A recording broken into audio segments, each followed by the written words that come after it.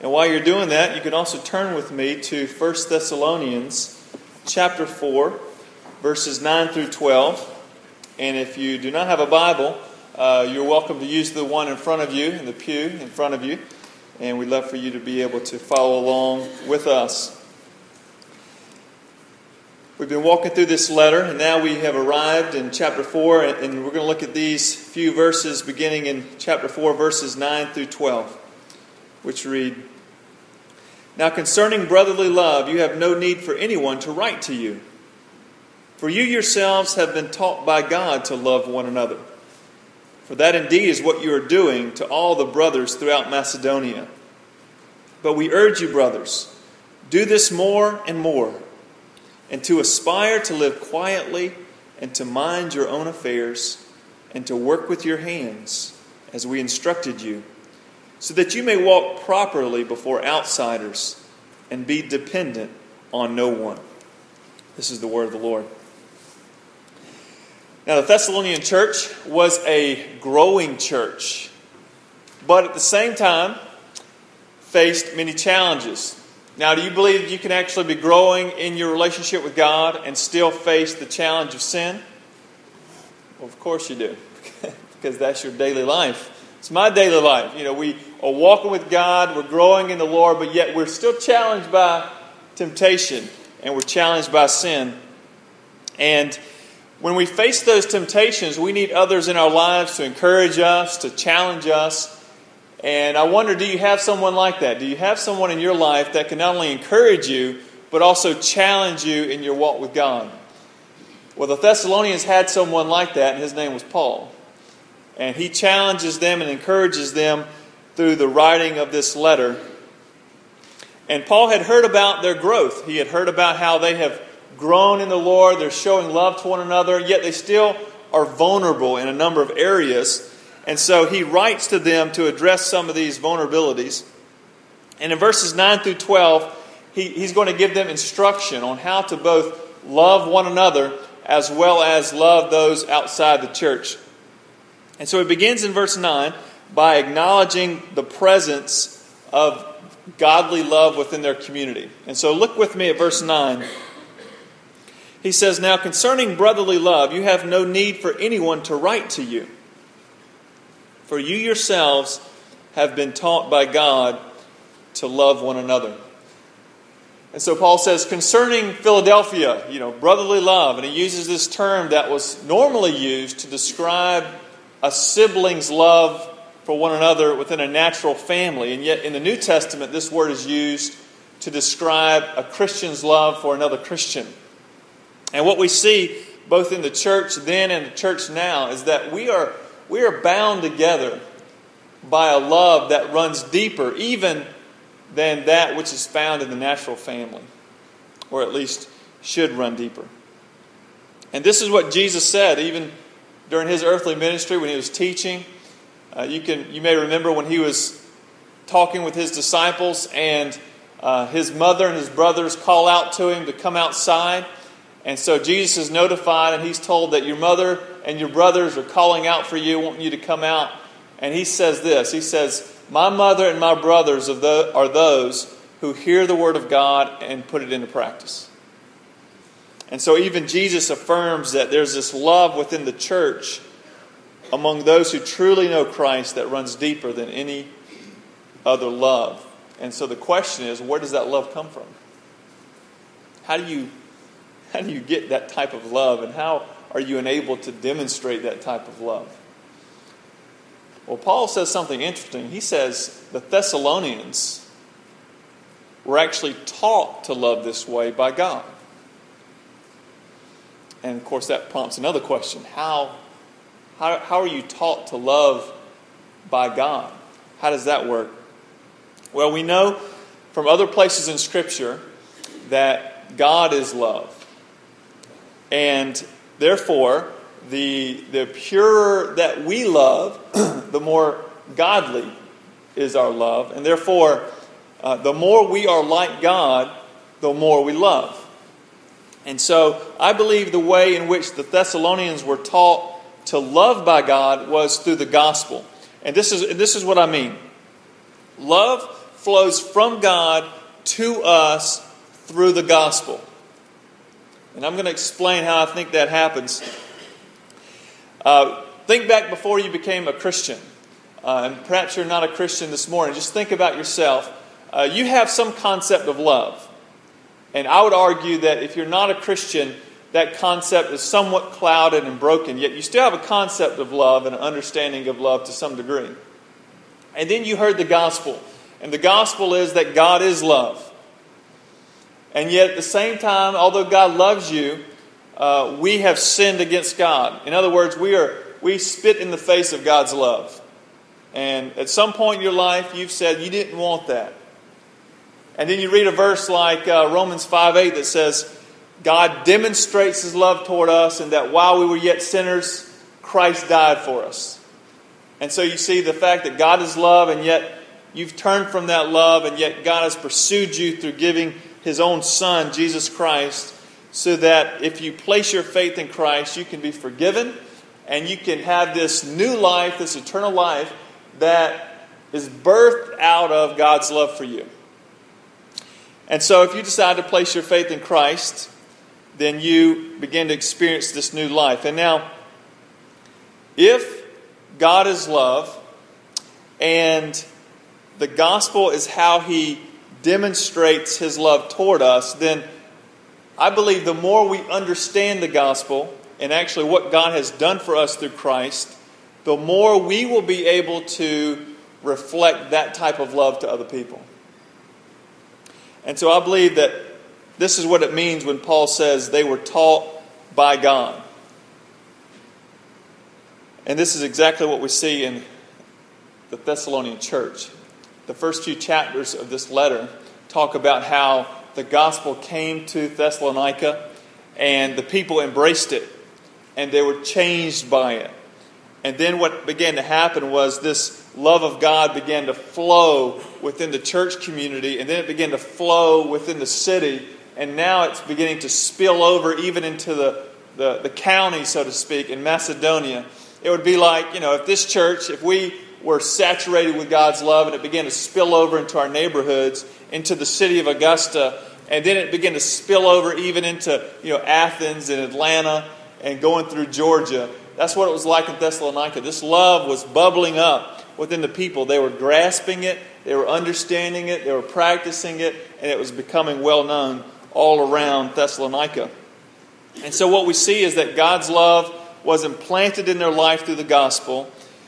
So we see that God's love flows to us through the gospel. And then what we see is that God's love flows through us to others. And this is what we see in verses 9 and 10, which when we combine them, we see the flow of the love of God through us. So Paul writes, "Now concerning brotherly love, you have no need for anyone to write to you, for you yourselves have been taught by God to love one another. For that indeed is what you're doing to all the brothers throughout Macedonia." Which Macedonia is like Georgia, for example. And Thessalonica is like Augusta. And so it's spreading out even beyond their own city. And Paul says, "But we urge you, brothers, do this more and more. Keep growing in your love for God and others." And if I had to illustrate it, I'd illustrate it like this. We've had a lot of rain here in Augusta. You may remember back in May, you were watering your own plants with your hose pipe or whatever it may be, which you probably hadn't done that in a while. And we were kind of going about our own business, not paying much attention to the streams and the rivers and the lakes and the ponds. And that was before it began to rain every day for the past month or so. And now, when you pass over a bridge, you look down, and what was once just a nice, calm, steady stream of water, you look down and it's this muddied, kind of turbulent flow. Like if you were going down Berkman Road and cross over Rays Creek, you notice, okay, there's something different here. It's a little muddier, a little faster. Or if you go over the 13th Street Bridge like I did yesterday going into North Augusta, you perhaps go a little slower because you want to try to catch a glimpse of the amphitheater stage that's submerged underneath the Savannah River now. And you're watching the news and you're seeing how the water level is rising. And basically what we see is that the effects of the rain are clearly visible now. There's no doubting that. However, it started with just a drop. And then another. And then another. And several days worth. And then what happens is the ground gets saturated. And when the ground can't absorb any more water, it begins to run off. And that water begins to run off into the rivers and the streams. And it begins to collect in the ponds and the lakes. And the next thing you know, the effects are very visible. And I think that's what's happened in Thessalonica. Someone has experienced the love of God through the gospel of Jesus Christ. And then another. And then another. And then the next thing you know, families are affected. Neighborhoods are affected. The city becomes saturated. And the love of God begins to run off. Not only into the neighborhood, into the city, but even into the surrounding areas. And I think that's what we see here. And I think that's what God wants to see happen even within us as well. That the love of God would become so evident that it would be unavoidable. You couldn't encounter any of you out in Augusta, in your workplace, in your family, going to the grocery store without sensing, experiencing, coming in contact with the love of God in person. Now, with that said, that's how I believe that God taught the Thessalonians to love. It was through this understanding of the gospel they began to show forth this love. And it begins to flow out of them. However, one thing I've noticed, and perhaps you have as well, is that when you come to Christ, you begin to understand what love is, and you begin to be compelled to love others. However, applying that love to specific circumstances can be difficult. It requires wisdom. Just like rain is a wonderful thing. Water is a wonderful thing when channeled properly, but it can also be very destructive. And even in our own love for other people, we can sometimes hurt them or hinder them in their spiritual growth. And I think that's why Paul writes the remainder of this passage we're looking at this morning, is that he's saying love is present, love is on the move within you, and yet I want to give you some pointers on how to channel it. And here's how he channels it. He gives basically two banks, if you will, if you want to picture it like a river. One bank has to do with our words, and the other bank has to do with our work. And he's saying, I want you to pay attention to these two areas of your lives so that you can continue to channel God's love within the church as well as outside the church community. And this is how he says it in verses 9 through 12. Now concerning brotherly love, you have no need for anyone to write to you, for you yourselves have been taught by God to love one another. For that indeed is what you are doing to all the brothers throughout Macedonia. But we urge you, brothers, to do this more and more, and to aspire to live quietly, and to mind your own affairs, and to work with your hands as we instructed you, so that you may walk properly before outsiders and be dependent on no one. And so we see the two banks here. The first one, the river bank of words, we'll call it, is in verse 11, the first part. That we are to aspire to live quietly and mind your own affairs. It takes wisdom to know when to speak. Does it not? And I want to read to you several passages from the Old Testament book of Proverbs, and then a few passages from a few letters in the New Testament dealing with this point. Proverbs 11:12. Whoever belittles his neighbor lacks sense, but a man of understanding remains silent. Proverbs 17:28. Even a fool who keeps silent is considered wise. When he closes his lips, he is deemed intelligent. Proverbs 18:2. A fool takes no pleasure in understanding, but only in expressing his opinion. Proverbs 29:11. A fool gives full vent to his spirit, but a wise man quietly holds it back. Now let me move in a few letters in the New Testament. 1 Corinthians 13:1. If I speak in the tongues of men and of angels, but have not love, I am a noisy gong or a clanging cymbal. In James 1:19. Know this, my beloved brothers. Let every person be quick to hear, slow to speak, slow to anger.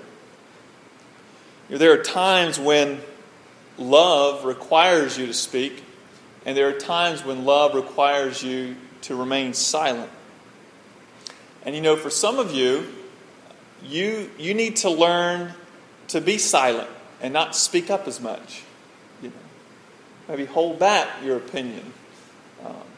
But others of you, in order to show love, to allow God's love to flow through you, you actually need to learn to speak up a little more and not to remain permanently quiet.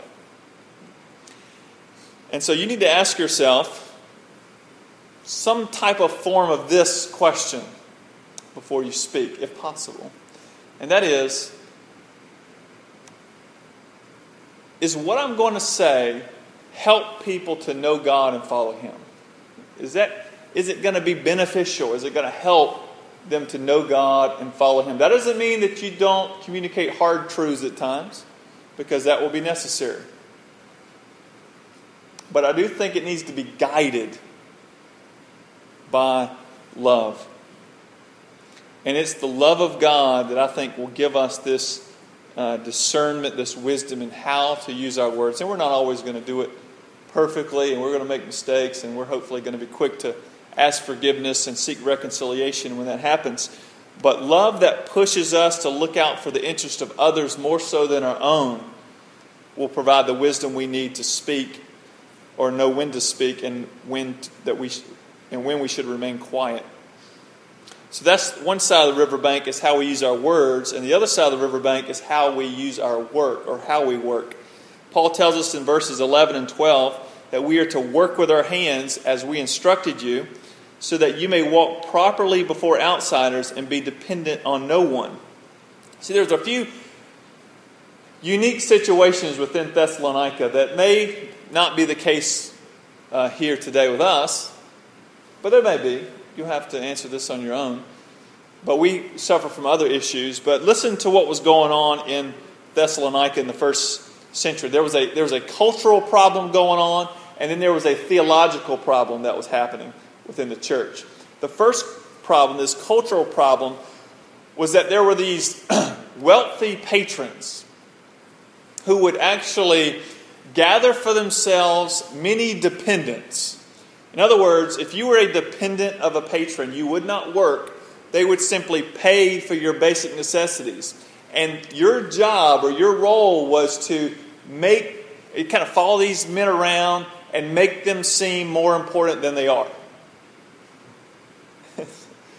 So that was a cultural problem. And so Paul speaks into that and he says, no, you need to work.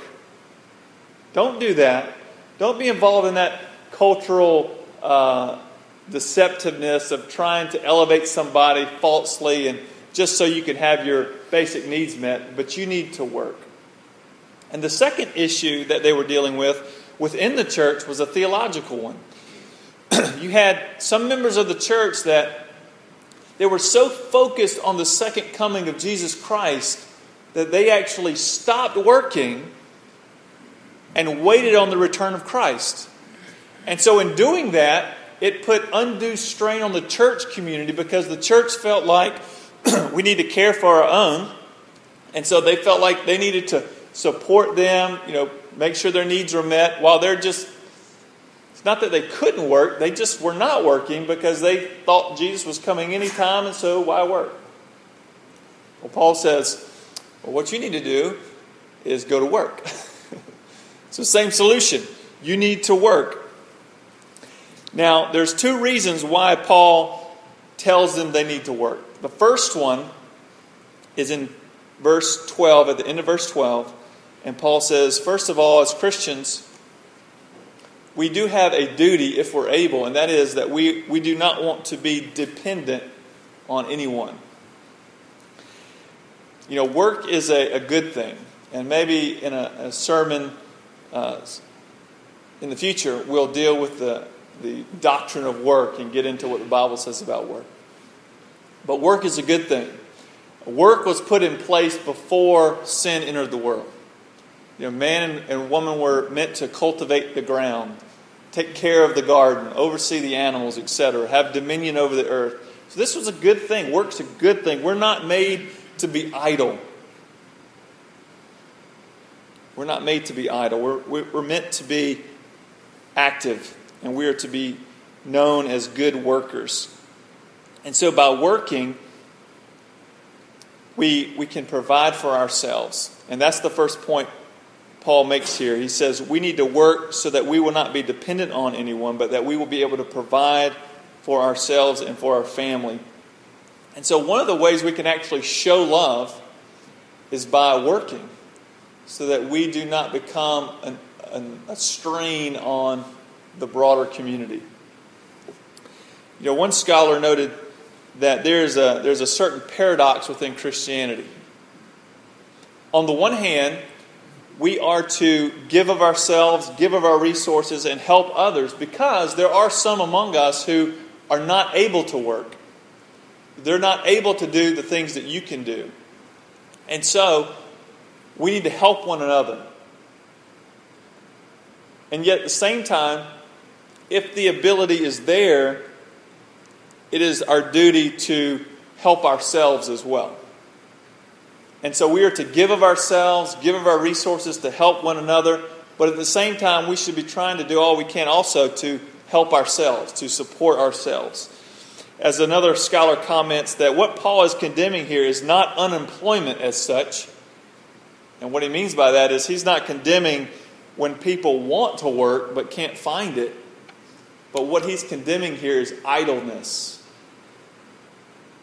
Having the ability to work, having the ability to provide for yourself and just not pursuing it, and becoming an undue strain on the community. So the first reason we're to work is actually motivated out of love, so that we can provide for ourselves and seek to give into the greater community. The second reason we should work and not be idle is so that we can be good examples to those outside the church. You know, John Calvin said this. He says, "Nothing is more unseemly than a man that is idle and good for nothing, who profits neither himself nor others, and seems born only to eat and drink." And I think his point here is, we're not made to be idle. We're meant to be active.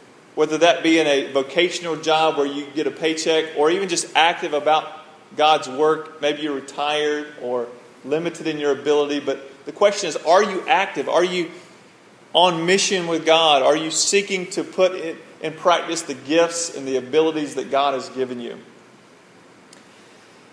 And what we see here, and I think we probably could all agree about this point, and that is both Christians and non-Christians see a good work ethic as a sign of character. I don't know if anyone would say, if there was someone sitting in front of us who was completely able to work and a job was offered to him or her and they rejected it because they just didn't want to work, that we would say, that's great. That's a great thing. We wouldn't say that, because good work ethic, a willingness to be used by God, this is a sign of a good character. This is a sign that there's love active within your heart and your soul, and that we want to be a good testimony to those around us, which is what Paul mentions here, that we want to be an example to those outside the church. And so how we work can even be a testimony to those who don't know Christ. So Paul encourages and challenges the Thessalonians and us as well to allow the love of God to flow through us to others through our words and our works and everything else in our lives. And just imagine, what would it be like if our church, if your life was so saturated with the love of God that it compelled you to really think about how you use your words, how you use your energies, and that the love of God would begin to spill over outside of Sunday morning, into Monday morning, Tuesday morning, throughout the week, throughout this community, throughout this city, throughout this state, and even into the world. But the only way that's going to happen, the only way that we're going to be able to channel the love of God through our word and our work is if we first receive the love of God through the work of Christ. That's how God teaches you to love. You must first receive it through Christ, through the work of Christ.